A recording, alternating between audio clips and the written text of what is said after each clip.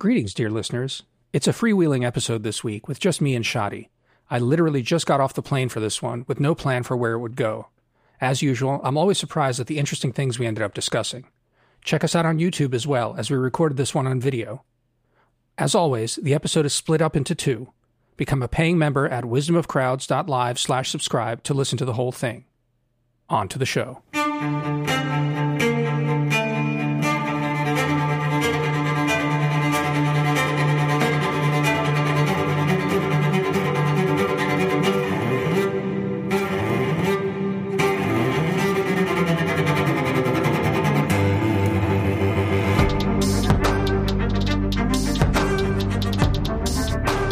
The thing is the following. I'm old and I'm nearing deafness. So when there is, you know what's happening? It's like I have you too loud in my headphones and it's just, you're yelling into my ear so I can hear you and it bleeds out of the earphones, gets picked up in the mic, and that's the echo. Oh, that's literally wait, really? what's happening. You think that's really the reason? I mean, That's incredible. I can hear you just fine. I just like when, like listening to talk and whatever, I like it louder. I'm not actually going down, but that's what's happening. So how was the flight back? What? I was going to say, I think you just have like a very penetrating voice that like cuts through everything. Like, really? No one's ever complimented you on your voice? No, but not in those. Yeah, that I have maybe a good radio voice or something like that. Radio voice, yeah, that's it. I mean, I didn't mean penetrating. I didn't mean penetrating in like a shrill way or something like that. No, it's a very good voice. It's just like it bleeds out of microphones out of headphones very easily and gets picked up by mics very easily. Whatever that frequency is, it just like comes out of this and goes into here. That's every time there's a so it's mic the frequency of my voice. That, and I have my headphones up too loud. Clearly, it's one of the. It's both really. No one's ever told me that I have a special frequency when I speak. When she says that to you, Shadi, you know she's the one. Oh, man. Flight was okay. Honestly, the least eventful part of all of this was the flight back. It was as if there wasn't trouble in the world and as if airports were functioning just fine. No problems at all. Even had the two seats next to me free on the way back, which is that's nice. Amazing. That's a treat. It is. It's a treat. So yeah, we haven't talked in a while. What are we talking about? Yeah, I don't know, man. You tell me. I'm on. It has been a long midnight time. 30 over there. It has been a long time, and I don't know. Shoot, I was thinking on the flight over here, how I alluded to it in the essay defending democracy from you and fascism or semi-fascism. How distance just makes things seem so silly. And honestly, it's being closer to what in my world is sort of like the key geopolitical story, like Ukraine and all of that. And then doing Balkans work for the last 2 weeks. I really don't know what's been going on in the States. Like what, apart from you getting pilloried and Biden giving some speech about semi-fascism, I don't know. Has anything really happened? I mean, me being pilloried is probably the main story. Yeah. No, I feel like that's, the Queen died, but I was closer to that than here. Oh, yeah. You know? True. Well, to be fair, I'm not following the news very closely either. But I think, the Queen was a big deal. Let me think what happened right before the Queen. I don't know. Maybe I think you got pilloried. I think that's it. You got pilloried and then the Queen died. Oh, man. Yeah. So I'm trying to think about what I have opinions on at this point. I think that what I'm most worked up about is my dislike of dogs. Like I really got riled up earlier because of the thread that our dear friend Sam Kimbriel shared as if to egg me on. Yeah. And it did. It's an incredible thread. Sam didn't write it. He just found it on the Twitter. It's from some guy I don't know, but it's like 22 tweets or something. And it's just like this incredible broadside against dogs and the idea of dogs and the implications of dogs. And it filled me with joy, but it also riled me up. because it was a sense that finally someone has spoken the truth that needs to be told. Are you without apology? I didn't read the thread. Are you? Is it that you really? I mean, clearly you dislike dogs, but you dislike the fact that they're totemically revered in our society. That's what bugs you most, right? Yeah, it's not just the dogs themselves; it's what they represent in our society. The decadence. Yeah.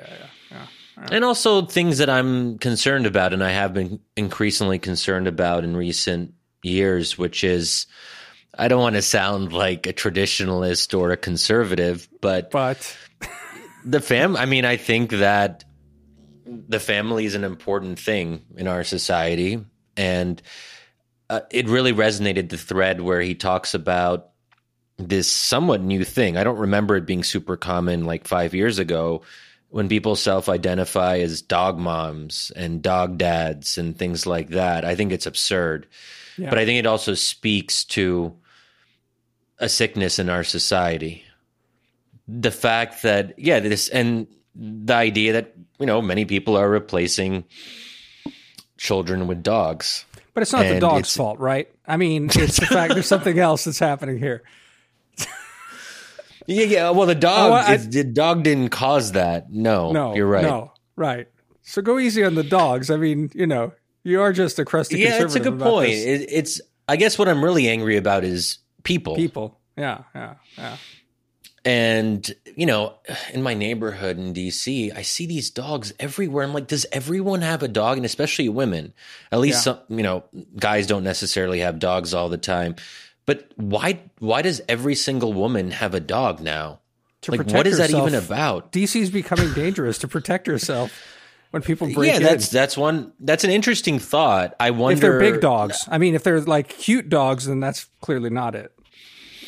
Yeah, but I suspect that a lot of these women are, well-intentioned, bleeding heart liberal types. So I doubt that they would cite crime as the primary reason for getting a dog. It would be an interesting survey, though. Yeah, I mean, they wouldn't cite it; they'd lie about it. But if they're worried, anyway. Yeah. No, look. I mean, yeah. I guess I just don't have really an opinion on this. It's just like people having dogs, or people not finding meaning in their lives and attaching it to something else. I mean, if it wasn't dogs, it'd be something else. The odd thing is, haven't several of our female friends complained about men on dating apps, like constantly with dogs and the outdoors and like, yeah. Oh my God. Hiking. Oh my God. But dogs also, but with dogs, I think that's the other thing. Yeah. And it's weird because I think the consensus is that it's not attractive, yet I think maybe I'm really speculating here, but it might be that men like you see women with dogs, and then to connect with women with dogs, they get dogs themselves, and then are mirroring the whole thing, because men don't love dogs, except they do. I mean, actually. So I don't know. Yeah, and look, outdoor. I mean, this is a huge problem on dating apps where people go on and on about outdoor activities, hiking. Who are all these people who love hiking all the time?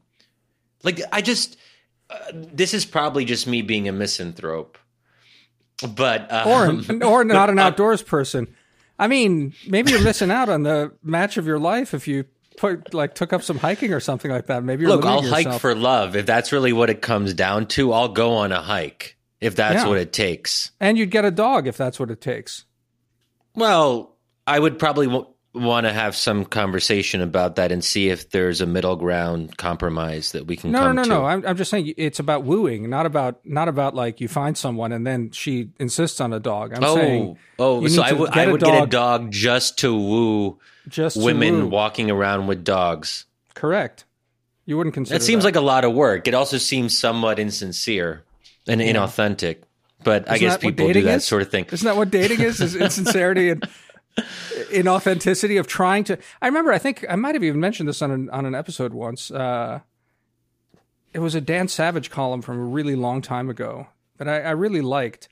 I mean, he wasn't just talking about dating. He was talking about dating and like a relationship and what a relationship actually is.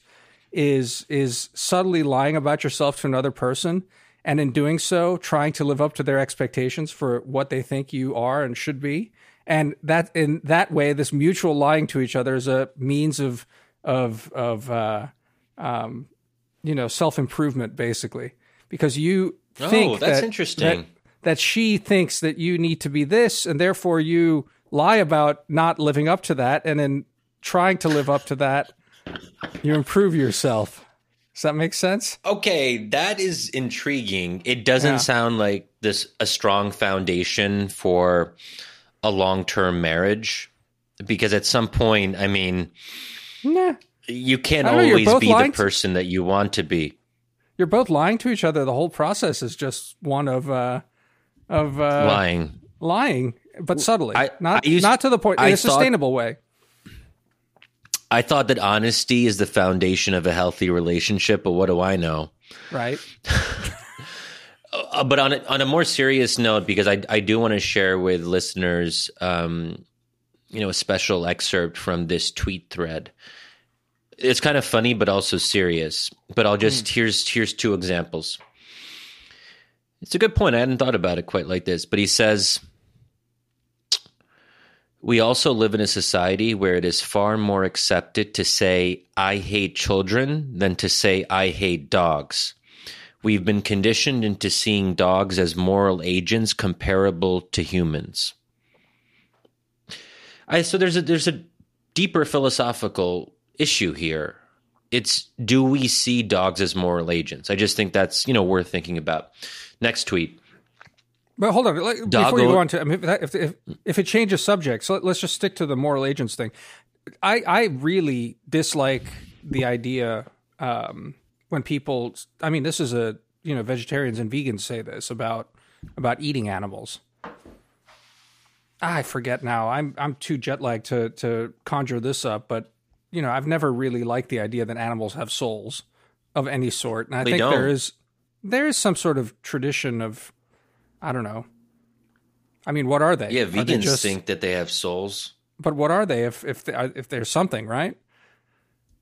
Are they just... Yeah, but I think to have a soul, doesn't that require some kind of moral discernment and judgment? Like, you have to be able to think and feel in a kind of what's the way to put it? They don't have a spiritual life, and without a spiritual life, how can you have a soul? Like, those two things seem to me to be intertwined. No, I mean, sure, I happily eat animals. It's not a problem. There's a great graffito in a Baltimore urinal that said, if God didn't want us to eat animals, he wouldn't have made them out of meat. Okay, that's incredible. I've never heard that before. Is that like a saying, or is that just only found in the one bathroom stall in Baltimore? Wow, that's brilliant. It is brilliant. Really it is just toilet wisdom. No, but I mean, I don't know. There is something to a dog. I don't know. Maybe even a cat. You can sort of tell that they semi-recognize you. I don't know if they have an internal life. Do dolphins? I don't know. Octopuses? They don't commit sins. I suppose. And that's also why dogs don't go to heaven or hell. So there used to be some kind of show or movie you're saying all dogs go to heaven. It's actually not true. No dogs go to heaven. But to be fair, no dogs go to hell either. But what's a sin, right? Like, I mean, if a dog shits on my rug, I can shame it, and then it seems to learn from it, and it seems to, like, actually feel a sense of shame. So, I mean, that's a kind of moral lesson that is taught to a god. I am to a dog. I am the dog's lord and master, and so I don't have a dog. But isn't that a little bit more Pavlovian? Like, the dog is simply responding to cues and incentives. There's no kind of moral judgment. They're not deciding what is good and what is bad, what is right and what is wrong. But they are simply responding to the owner's incentive structure. What is God but an owner who sets up incentives, tells you what you can and can't do, and then you transgress against it or don't? It's interesting. Yeah. But that's only part of it. We have a conscience. Maybe that's what I'm getting at. Dogs don't have consciences. They can feel shame, maybe. I don't know, but they definitely don't feel guilt. And I think guilt is a distinctly human emotion or sentiment.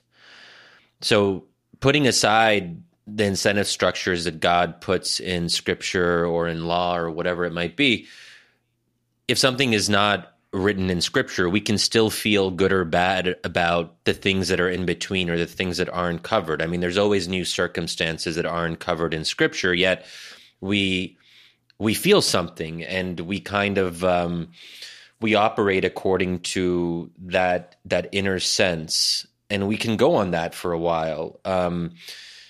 Being a good friend. Well, I guess that's in scripture. You're supposed to be good to people and nice to people, but it's not like a major focus of the three monotheistic faiths. How can I be the best friend possible to Demir at this particular moment?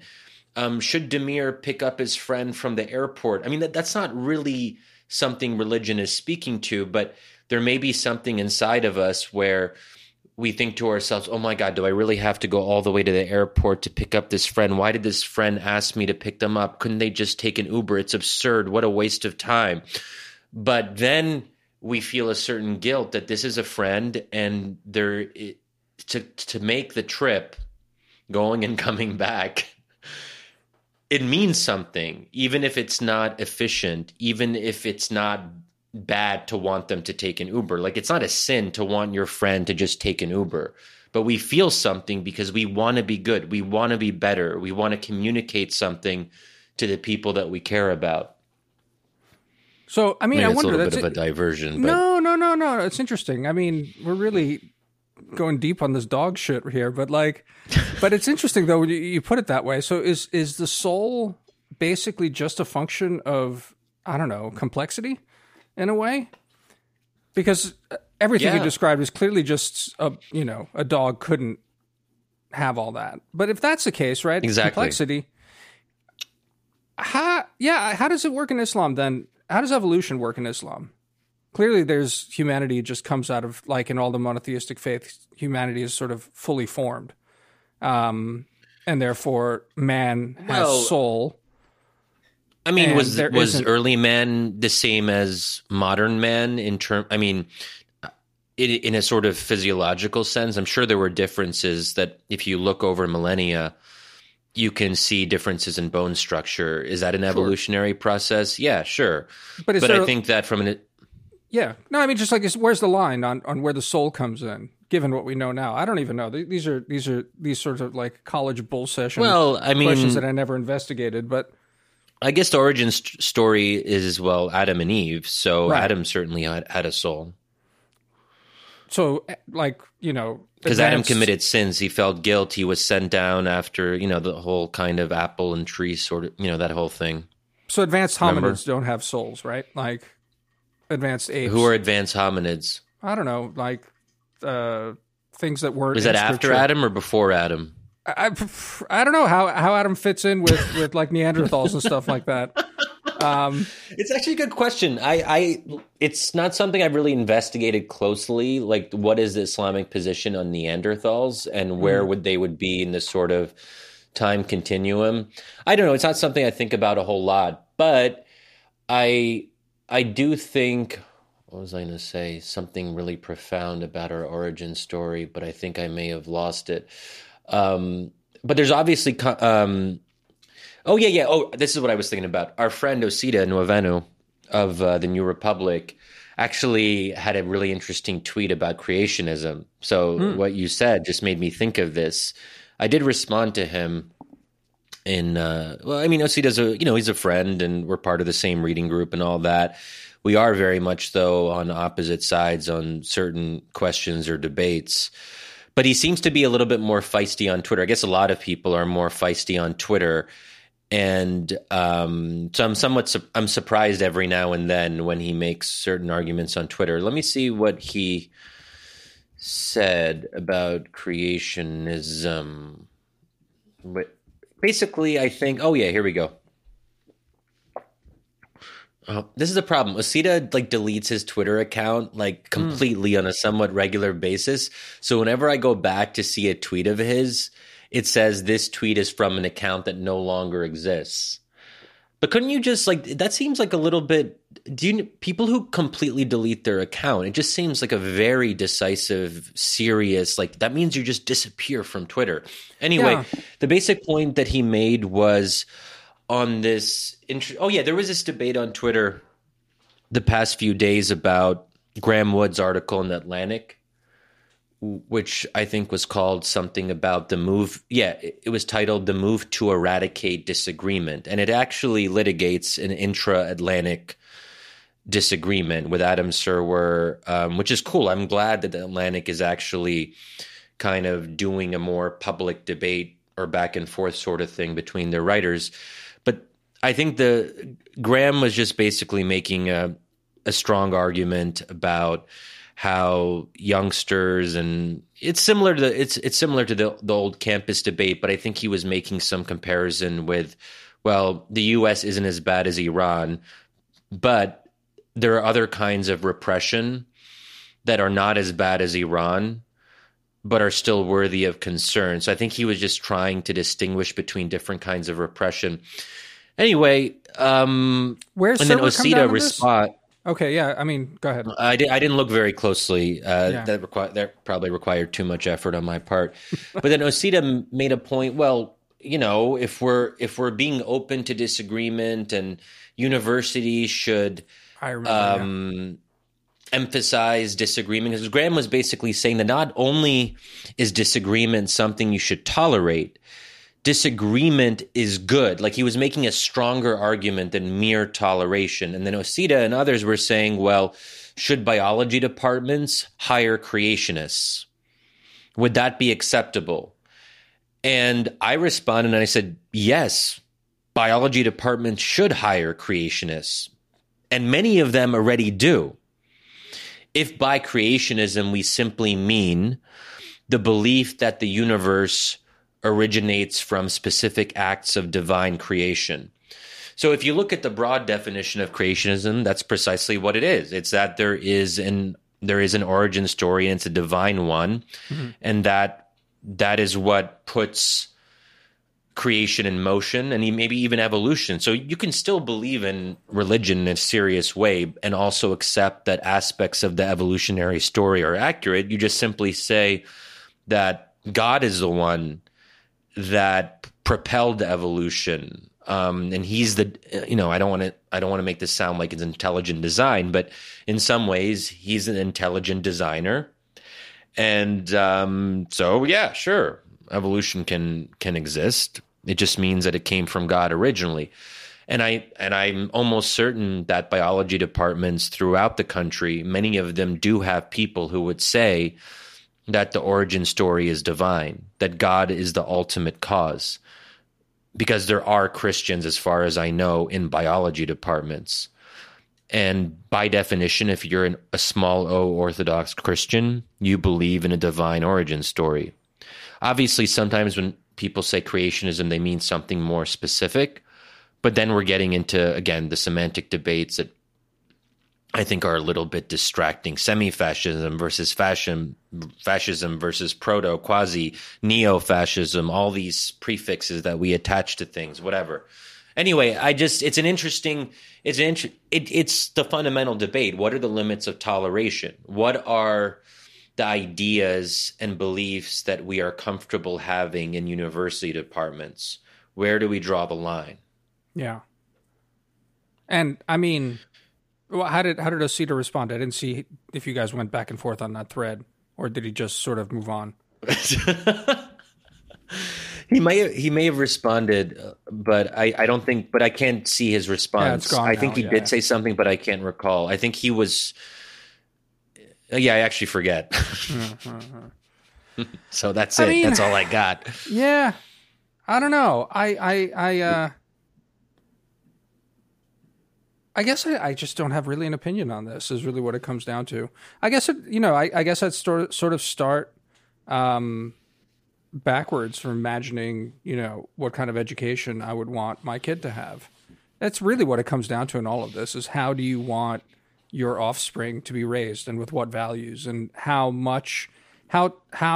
comfortable are you outsourcing any amount of that to some kind of institution or bureaucracy that decides in your stead what is or isn't okay, you know? So, I mean, I guess maybe my answer for tolerance and toleration there would be partly a community test of some sort. Nothing more or less than that. I don't think there's any deeper question there. I mean, I guess then the sort of hard scientific response would be something along the lines of, well, there's truth, and we can't be teaching myth in place of truth. That was the whole Sure. The whole argument about evolution and teaching evolution in school versus religious teaching, right? That's the whole Scopes monkey trial sort of stuff. Yeah. But my issue, and this is where I always fall back, and I know some people think it makes me a moral relativist of sorts, but when we say, yes, in theory, we shouldn't teach children myths, if by myths we mean something that is demonstrably false in a pejorative sense. And yeah, sure, that seems reasonable, but then who decides what's false? This is always the issue. You need a decider. And I don't like the idea of unaccountable parties deciding things on our behalf. I just don't, and I don't like the idea of I was to say I don't like the idea of a state, but that's pushing it. Obviously, I'm not an anarchist. Yeah. But as I get older, the more I feel uncomfortable with the modern state. And I just keep on coming back to that. And it's interesting because I can sort of track my evolution on these issues. I didn't think about the state. I didn't have I didn't have a distinctive problem with the state 10 years ago. But because of experiences, because of my own life and my own thinking, and, you know, I try to think about things, and if that leads to my thoughts changing, so be it. And I think on this, my thoughts have changed. It's interesting that you situated in the state, though, because I mean that's not, at least it's not how you know the argument used to play out before. It was sort of more around the idea of scientific progress and scientific knowledge, and that was, though the scientific process was one of testing hypotheses and, in fact, you know, testing and rebutting and the debate getting to it. Nevertheless, it was a path to truth, something that we can unambiguously call truth and true. And therefore, mixing into that, you know, things that don't belong, which is clearly what I think Osito is probably getting at, in the kind of, you know, again, Scopes monkey trial, H.L. Mencken sort of way, that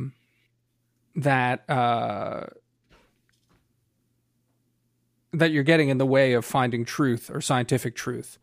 I mean, I think we've lost that. Maybe that's a modern or postmodern thing, right? That we just don't trust science to be truth, even though with all the caveats that scientists will give you that it's all provisional truth, that it's all the scientific method, and it does actually give us usable and real things, well, facts about the world. Maybe it's the fact that as a society we've elevated this kind of provisional scientific truth into a deeper truth, a deeper moral truth, and that's what's irritating to some of us today. Yeah, I think so. And I would also say that the truth is rarely unambiguous. I mean, 100 years ago, during the Scopes trial, I think you could have, I don't know, I wasn't alive then, but I presume that there were more clear-cut distinctions because a lot of this was still in process. There were still big scientific questions that were unresolved. I mean, if we go back further, you know, there was a time when people didn't think the Earth was round. That seems to me a bigger divide than to what extent COVID vaccines are effective. So in some sense, the stakes are smaller. They're still important, and they still push us to very interesting philosophical debates, but the fundamental, or the way we perceive the world, has advanced considerably. So the things that we disagree on now are actually contestable in a way, at least in retrospect, that the Earth's shape isn't contestable. Like, we know there's one answer to that. I mean, it's funny though. You said, things like COVID. You said the shape of the Earth matters somehow more than like COVID. When really, that's not really true. Like, there's this one of the sort of weird rabbit holes that I've fallen into on YouTube. There's this weird Canadian guy, and he reviews camera gear. And I like cameras. I like taking photos. And I forget his name's like Casey or something like that. The channel's called Camera Conspiracies. And it's mostly tongue-in-cheek. But you can see he's kind of like also semi-serious. He's like semi-vegan and dabbles in all sorts of like really weird sort of things. And every so often you can tell he's joking, but not really. He'll make some joke about the Earth being flat.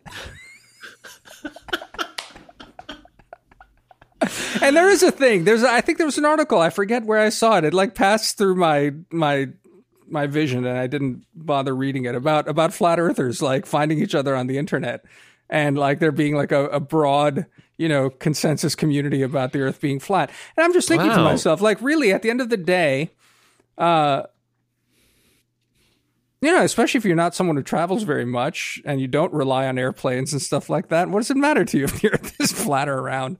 Like, true, but even if you do use airplanes, I don't think using airplanes is like persuades us that the Earth is round. It doesn't persuade you. Like, I'm just saying, like, it matters to you. Like, I think you need like the navigation and stuff to be true and function, and that straight lines. Oh yeah, because it actually affects like the plane staying in the air.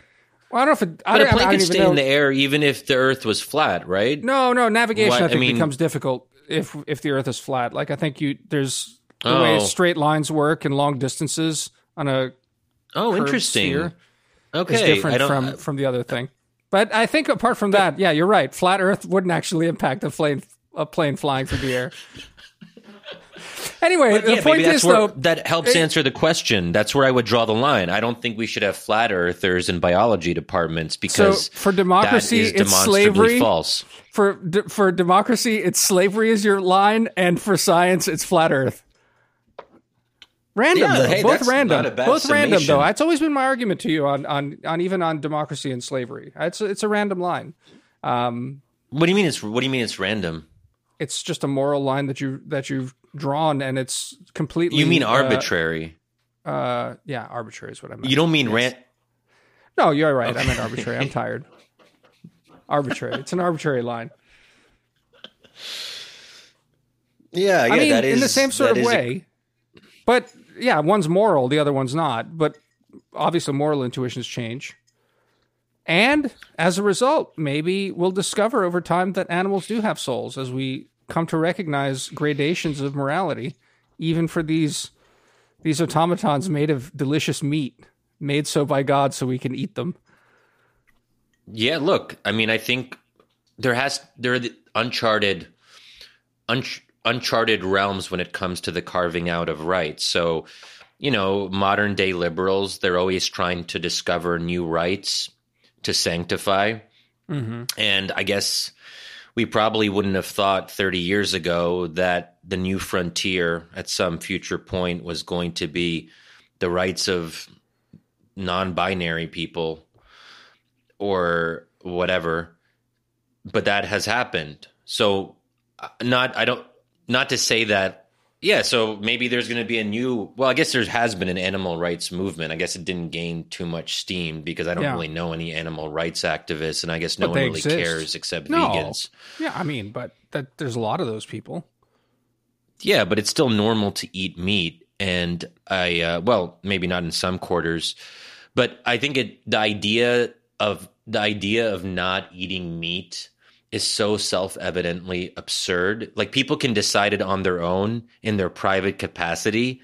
But if anyone was trying to legislate that, to ban the eating of red meat because animals have been elevated and they are now considered to have souls, and therefore the state has to intervene to protect those souls, I just don't think that's plausible. So when I think about but then again, like, who's to say what's plausible and what's not in the longer arc of history? That said, I mean, if there's anything that I would fight for, if I would take to the streets and become an activist and a freedom fighter, it would probably be over any state effort to ban the consumption of steak and burgers.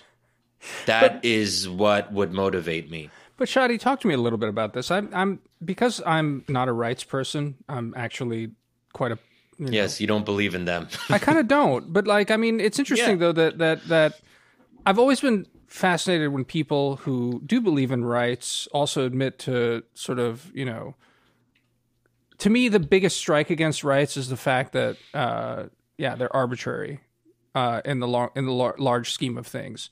That you need, I guess, a concept of moral progress, which is fine, but then as soon as you establish a concept of moral progress, I feel like then a pretty hefty, like a chunk of weight to what rights people want kind of evaporates.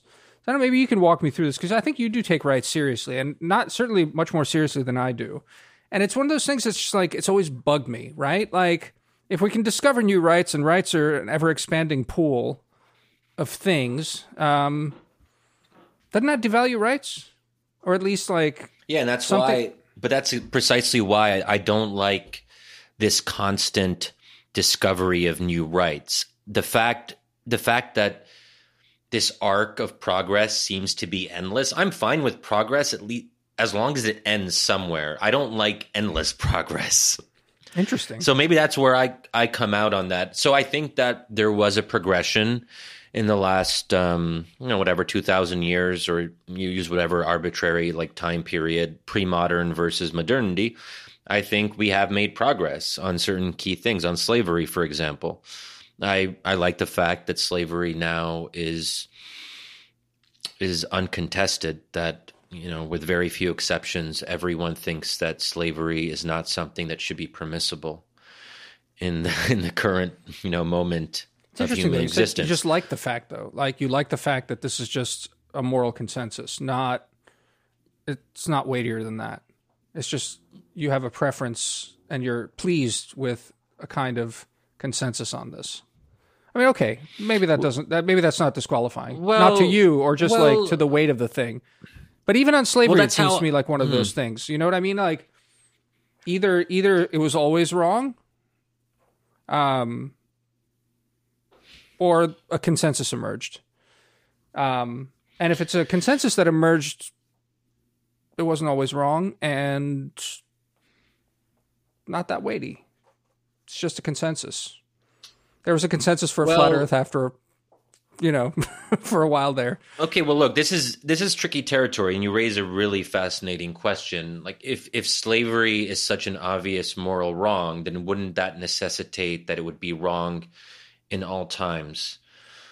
Which is, there's a couple issues here. I mean, one is that the somewhat modern form of slavery, i.e. the one that we had in our own history here in the United States, that form of slavery is not the kind of slavery that you had in the time, in the time of the prophets, for example. So, in the time of Abraham, Noah, David, pick your prophet, there was slavery, and in some sense, to some extent, slavery, or some kinds of slavery, were not banned by those prophets. But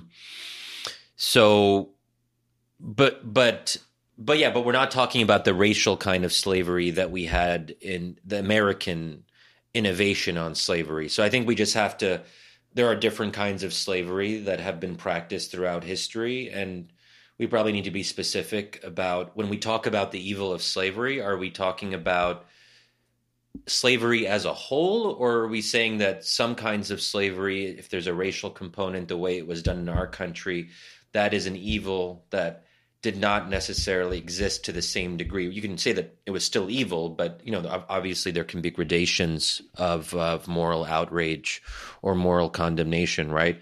But I mean, the fact of the matter is that earlier scriptures did not outright ban slavery. So that's something that the monotheistic faiths have to contend with and make sense of. I mean, it's probably a little bit too complex to get into right now. No, sure. But I'm not comfortable saying that I don't like retroactive. Like, we can say that slavery is an absolute evil now without retroactively making that judgment for the entirety of human history. I just think that's a very modern way of looking at things. And I just think it's nonsensical because then we'd be saying that everything that came before was bad and evil. And that then the implication is the people who lived in that time period, if they condoned these things and didn't stop them from happening, then therefore they themselves are also culpable and evil. And that would mean that we were basically saying that the entire line of monotheistic prophets in the three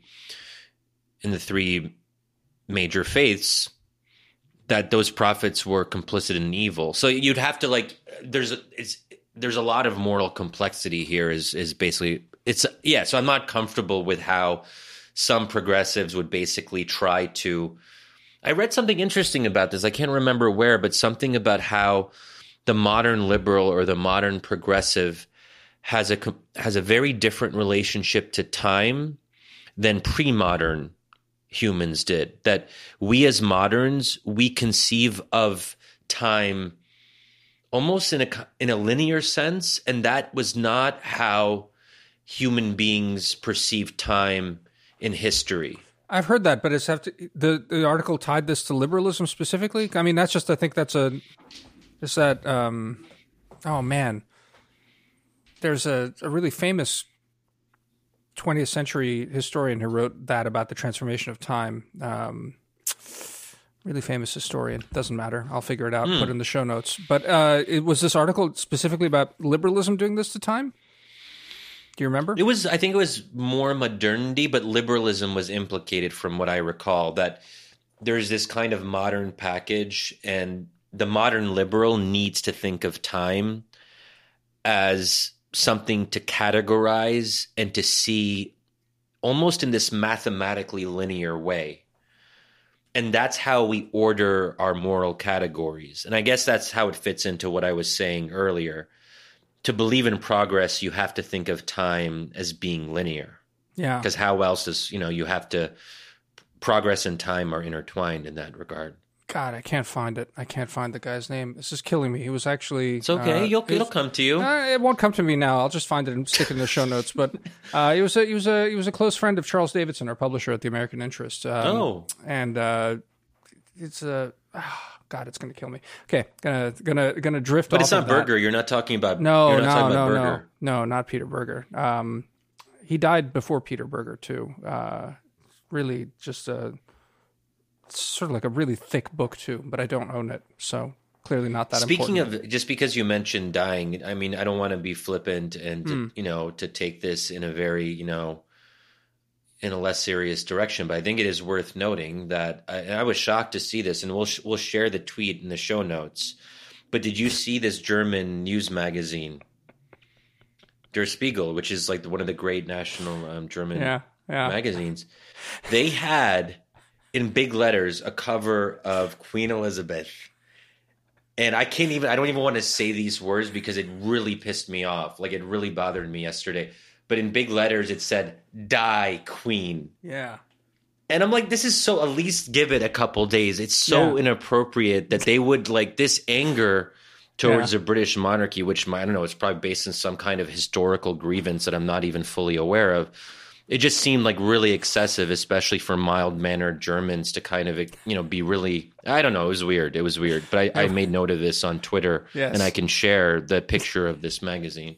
Yes, you should. It's very good. Yeah, It's very impressive. It's very impressive how coldly you delivered this monologue here without even breaking character even a little bit. It's very good.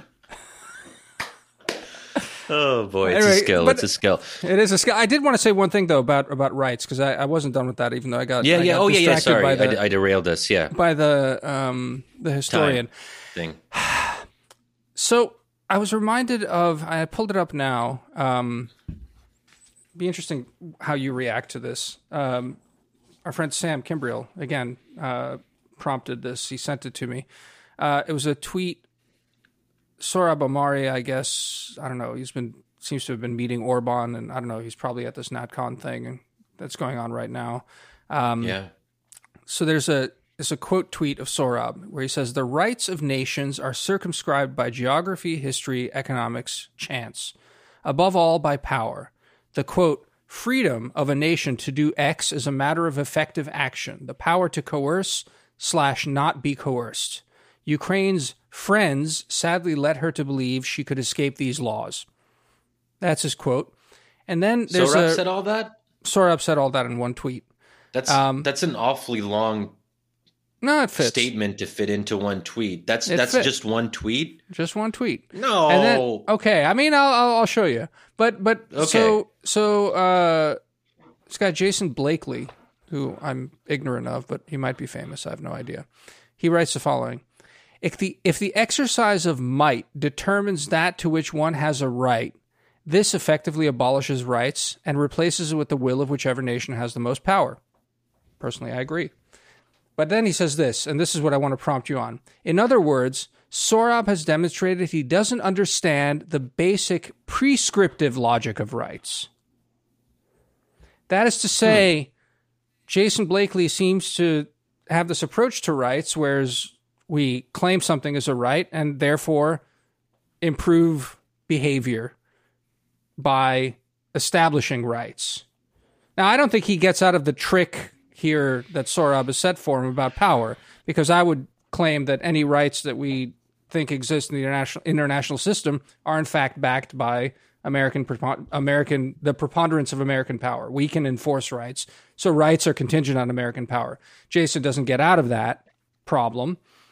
So I still think Sohrab is right. But what do you think about that? That rights, I thought that was a really clever thing about this prescriptive logic of rights. We invent rights, and he doesn't seem to be shying away from that. And by the invention of rights, we change the world and we change behavior. Not unlike what we were discussing earlier about this question of dating and lying to the other person, right? Yeah. Anyway. What do you think of that? What do you think about rights, and not about lying about dating, but about rights in that context? Yeah. Look, I mean, I'm a little bit concerned that Sohrab would say that, although I am familiar with that argument that he's been making in the context of Ukraine. I mean, I don't know. Is Sohrab really willing to say? And for those of you who are maybe new to the podcast, we had a really interesting two-parter with Sohrab Ahmari, who. Catholic convert and major figure in the national conservatives movement. So we'll include that in the show notes. But is he basically saying that might makes right? I mean, not to oversimplify it too much, but it seems like the ultimate takeaway is that power determines all, and everything else is a product of power or the lack thereof. I mean, I'm surprised that Sohrab would make that argument, because it doesn't seem to fit with my understanding of just war theory in the Christian tradition, or even just the kind of animating impulses of Christianity. It wouldn't surprise you to hear me making that argument, though. No, right? It wouldn't. Right? It doesn't. It doesn't. Right? No, I guess it is odd coming from Sohrab, but I mean, I don't know But the NatCons, for some reason, have it out for Ukraine. I mean, I don't have a problem with endorsing everything Sohrab says, and in fact, pointing out where he's wrong is that, at least for now, Ukraine has the backing of the West, and that's all that matters. And they are, in fact, there you go. Triumphing on the battlefield, and maybe their right to exist as a nation is being established through their own blood, financed by the West, and aided by Western weaponry. That's your Yeah, right to exist yeah. right there. But so I mean, I see no problem with Sorom's statement as that. I'm more interested in this idea about rights as The bigger being claim, but prescriptive. yeah, let me go on rights. Yeah, rights is prescriptive. I do not share that view, in part because I don't like the idea of inventing rights. Hmm. So even when you use that word, that makes me nervous because rights can't be invented. They are pre-existing. To be They fair to Jason ultimately. Blakely, he didn't say invented. I read that into his tweet, so let's not Oh, like well, I pull think you're him into probably it. right. I think Yeah. that is. I do think modern day progressives basically see rights as something that is created, that people through acts of will, through politics, they create new rights and then impose them on a recalcitrant populace through controlling the levers of cultural and state power. I mean, that's Yeah. basically what's happening with trans rights to one degree or another. But you're not uncomfortable So with American hegemony imposing broad rights on the world, though. Like, I mean, from a international relations shoddy standpoint, you're quite comfortable about this. I mean, we've talked about this a lot, about the importance of American power in establishing a set of norms and values internationally. I don't see it as imposing rights, though. Not Is that the same imposing, but thing? but well, I mean, I think there's an echo here of what he's saying about the, call it American hegemony. Fine, call them norms instead of rights, but I think they amount to kind of the same thing, sort of habitual norms of order. Right. American. But we can invent norms in a way that I don't think that we can invent rights because. So I sort of maybe share the perspective of the founders. I mean, when they conceived of rights as being self-evident and inalienable, that's a specific that's a theological conception of rights that because rights come from God, they can't be taken away by man. Yeah. And they exist independent of the might of a particular government or dictator or whatever it might be. So I think that is very much in line with my understanding of rights, that they're transcendent and they supersede any particular government or individual. And that's at the heart of why I find dictatorship so morally abhorrent, because dictators are infringing on God's sovereignty in some sense. They are usurping God's role as the one who provides and guarantees these inalienable, self-evident rights. But norms in the international system, to me, are a different thing. Those can be invented and they can be enforced by America without reference to God. But that's. I mean, the liberal rules-based order, I don't think that that's necessarily something that emanates from God. So do you see you see the difference no, there? I get it. Look, I'm very sympathetic to the founder's line that, rights are basically, if you want to claim them, you have to believe in the divine and just say these are basically from on high, But I think that causes a problem for Scripture. I mean, I'm not a believer, Shadi, so I'm happy to bracket that. It's very comfortable for me to bracket that. Say no, that, but you believe in some rights. Like, this is sort of what Susanna, I think, was bringing up in the previous episode. Like, at some level, I don't know. You want to avoid contending with the truth of your own position, and I think that sometimes. I don't know. Sometimes I feel like you don't actually address the question in the end. You find ways to avoid dealing with it, which is that you are a moral being and you have moral commitments, and you have them in spite of the fact that you don't believe in God. We don't have to get into that right now, but I do think that this is a perpetual tension. I don't think it is for me, honestly. I think that one can be perfectly contingent about this and still make claims for the kind of society that one would like to live in without making a transcendent claim about the good. I mean, maybe that's a dodge. Maybe that's a fine dodge. But I don't think that... That's it for the main part of the episode. Join us in the bonus for a discussion of morality, authoritarianism, and monarchy. It gets weird. Head on over to wisdomofcrowds.live/subscribe to become a paying member and get access to all the bonus material. See you in the bonus.